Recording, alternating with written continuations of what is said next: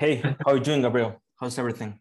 Oh, everything's fine, thank you. Here in Seville, enjoying the bad weather, meaning that we have 45 degrees.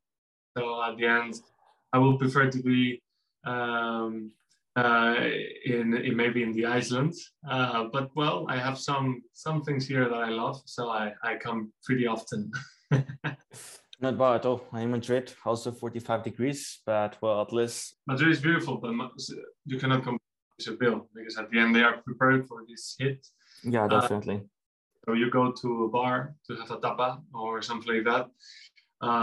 It is better to have a manzanilla or a small beer here than Yeah, absolutely.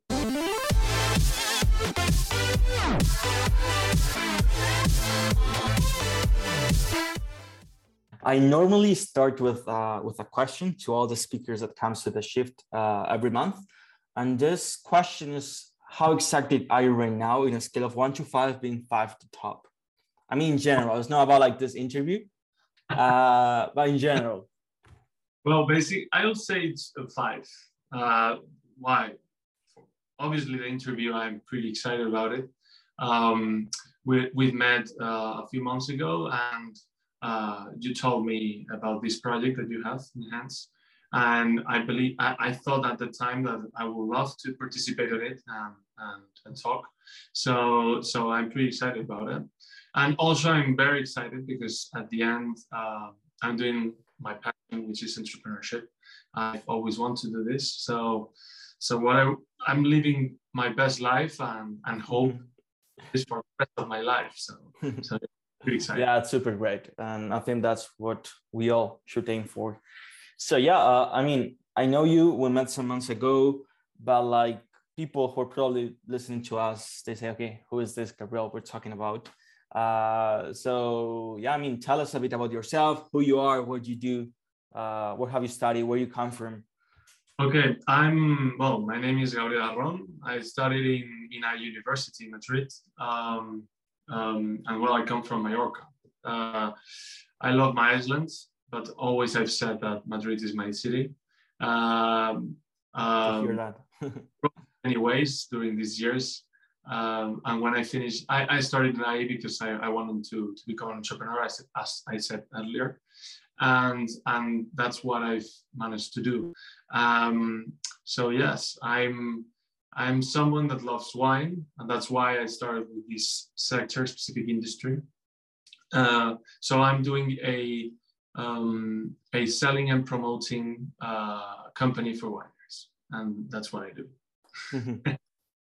That's super great. How is it? How it's going into a really traditional sector? Well, at first it was quite complicated. I started a year ago. That's when I ended my dual degree in business and law in IE. And well, I have to say, the pandemic, I see a difference because obviously I started to learn about the market and to be inside this market before I ended my degrees. But I've seen a difference between before and after the pandemic, and actually, it has been a complete change for the whole industry, a huge traditional industry, as many in the way of both promoting and selling wine. So at the end. Today, it's easier for me to do what I do, which is basically just buying and selling with good than before. That's for sure. Yeah, absolutely. And how is it to work with people that are probably much older than you? Because I mean, they have like really, long time companies. I'm actually 23. I mean, I have this virtue that I look pretty old. For I think I'm 30. I don't think it's a virtue for a lot of people. Yeah, it is. And whatever this business. So no one knows which is my background, and I don't like talking about myself much.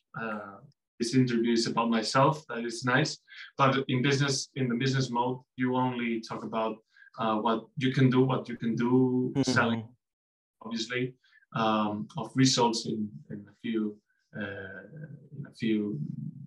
months time or a few years time. So I never say my age. Many times they've asked me which is my age. They try to say, like, in a polite way, say, oh, so yeah, like you, 32 or 30 or I don't know, 28. And I just laughed and I say, well, things what we were talking about. I never talk about my age. So I don't really know that.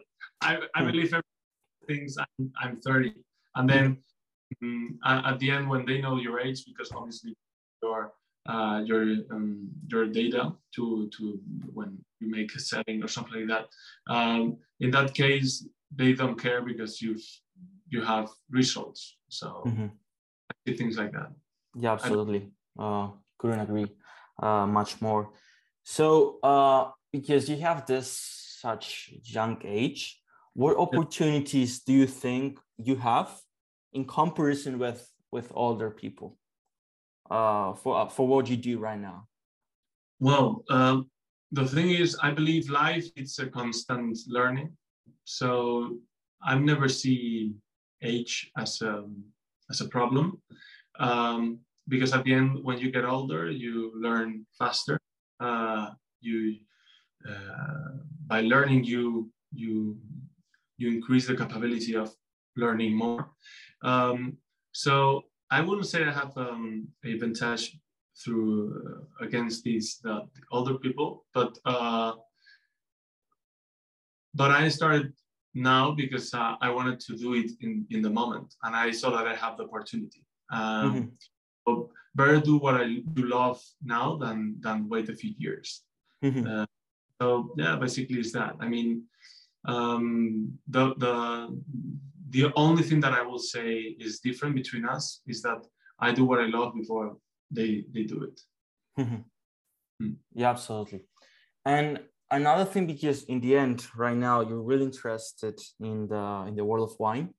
Yeah. I think it's a really curious world with a lot of culture, with a lot of history, with a lot of variations. How do you think it's possible to promote the wine culture into a really young culture, into Gen Z, where probably these hard alcohols are more known and are more consumed by these Gen Z people?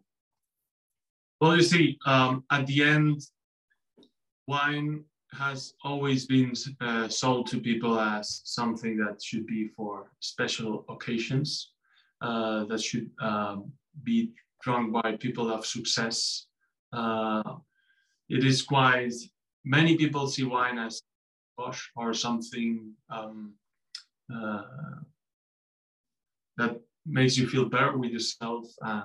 Obviously, money is related with older ages.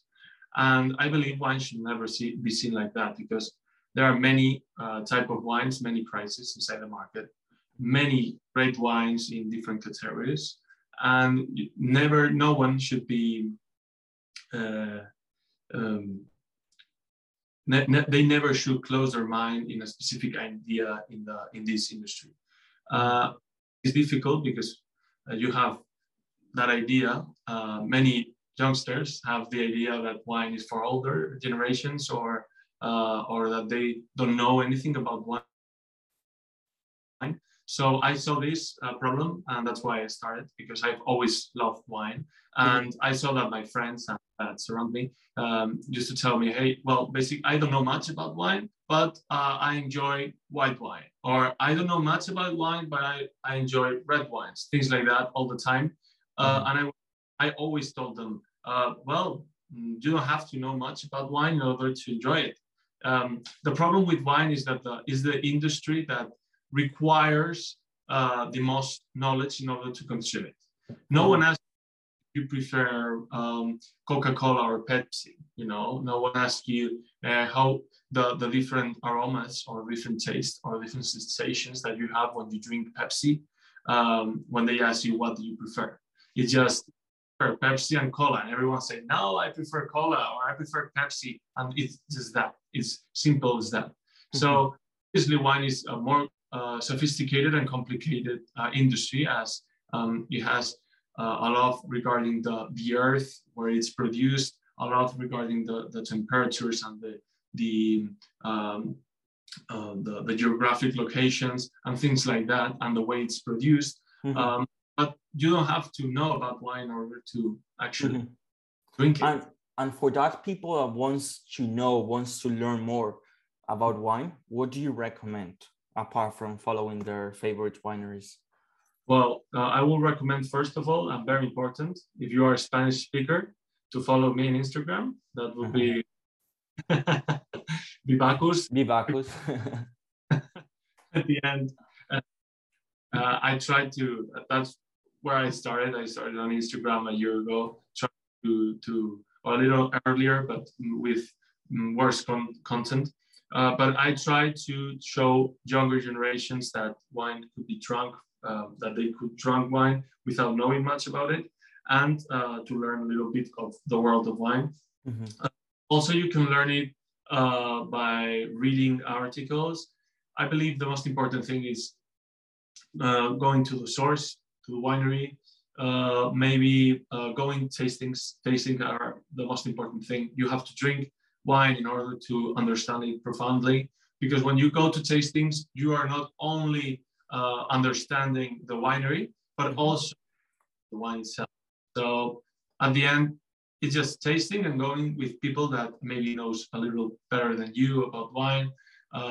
It is super cheap to go to the winery today. You have, for 15 euros, you can go to the greatest wineries in Spain, or the highest producing wineries in Spain, 15, 20 euros, and they put like 3 or 4 wines. Then you can eat something there. And it's a great thing to do in the weekends. Or in Madrid or any city, you can go to wine shops that they sell wine, and also with 20 euros, 15 euros, you can do that. So if you want to learn about wine, just go to tastings. Mm-hmm. That's it. Mm-hmm. Obviously, B-Bacus. Don't forget about it. That was the most important. So changing a bit of topic, I mean, if you will like if you can go back 5 years, you would have liked to someone to have told you something about something you have started right before, what it would mm-hmm. be? If I have to go back 5 years, I believe I'll do exactly what I did. Not because I did everything perfect, but because the things that I did were not perfect. And the things that I did make me what I am today. Everything in life, it's a constant learning. So you don't have to run away from things that don't go well, or don't go as you expected, or weren't the perfect thing, because of those things, maybe you learn more than the great successes. Mm-hmm. So today, thanks to those things, I don't do the things that I did 5 years ago. So basically, I'm doing 5 years ago what I shouldn't do 5 years ago. I'm doing it. What I should do 5 years ago, I'm doing it today. So yes, it's a 5-year difference, but it's a more in-depth learning what I shouldn't do, and more of the things that we cannot understand. So yes. Mm-hmm. And like, if you have like someone to tell you something right back ago, what would be? I'm just like, okay, I know, listen to your professors, or do this course because it's going to change your life, or read this book, or I don't know. Great question. Well, I will love in the past to have someone that will be an actual guidance on business from earlier, maybe in business, but someone that just obviously I had some great people that did that, but I wanted like a specific personality that told me, well, you have to go to this network, you have to go to this, I don't know, event, you have to mm-hmm. go to this thing, and actually help me to be better, like do things that were cool, and guide to be a guidance I had great mentors at the time that are my family, part of my family, since I was really young. So I cannot, and also friends of the family.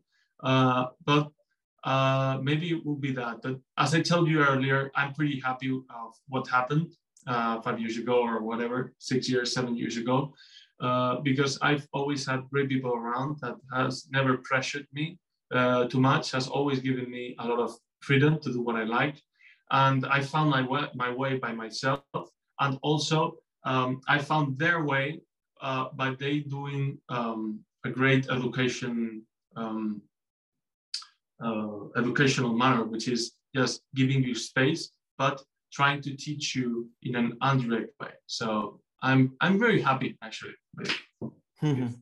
with what happened 5 years ago. Yeah, that's really good. So to start finishing our interview, we normally like asking our speakers about one book or maybe one person that has influenced them a lot, or maybe inspired in some way. What book, what people, I mean, what person or people, or TV show or movie you would like to recommend? Well, I enjoy history a lot. So I believe the most important thing if you want to grow in life is understanding other people and why they do things. That's one of the things that I enjoy the most. And for instance, I will say there are a trilogy and a group of books is not just one. You can read just one and be okay with it, which is The Century of Ken Follett. You cannot, maybe you don't have to see the way that Ken Follett, the way how he writes or what he believes, but you have to see how he writes, the way he understands the person, the specific environment about that person, why he acts like this. So if this trilogy is great if you want to understand that the things that we do today may influence many generations after us, and not only that, but how we do it and the way we do it, it's very important. And also how we understand the other people's behavior, because at the end it's everything about how we understand the others. And so there is a great book of a super person that it wasn't a great person, but it was a great strategic, and he's eternal. I mean, he will always be remembered, but obviously he did really bad things, but you have to understand the way he thinks or the way he acts, and obviously don't take the bad things, but take the good things, the strategic part, which is Caesar. So I will say there are two books, which is the Young Caesar and the Imperial Caesar of, I believe, Rex Warner. Yes, Rex Warner. This author is great, and it shows you how exactly Caesar thought and all the people around him, and what he was. And yes. Okay, so well, thank you very much for coming today with us. Hope you enjoyed this small talk, and well, hope to our listeners that they like. And then one last thing, remember to follow who? Yeah, B-Bacus, obviously. And shit. So yeah, see you next time. Bye. See you. Yeah, Thank you.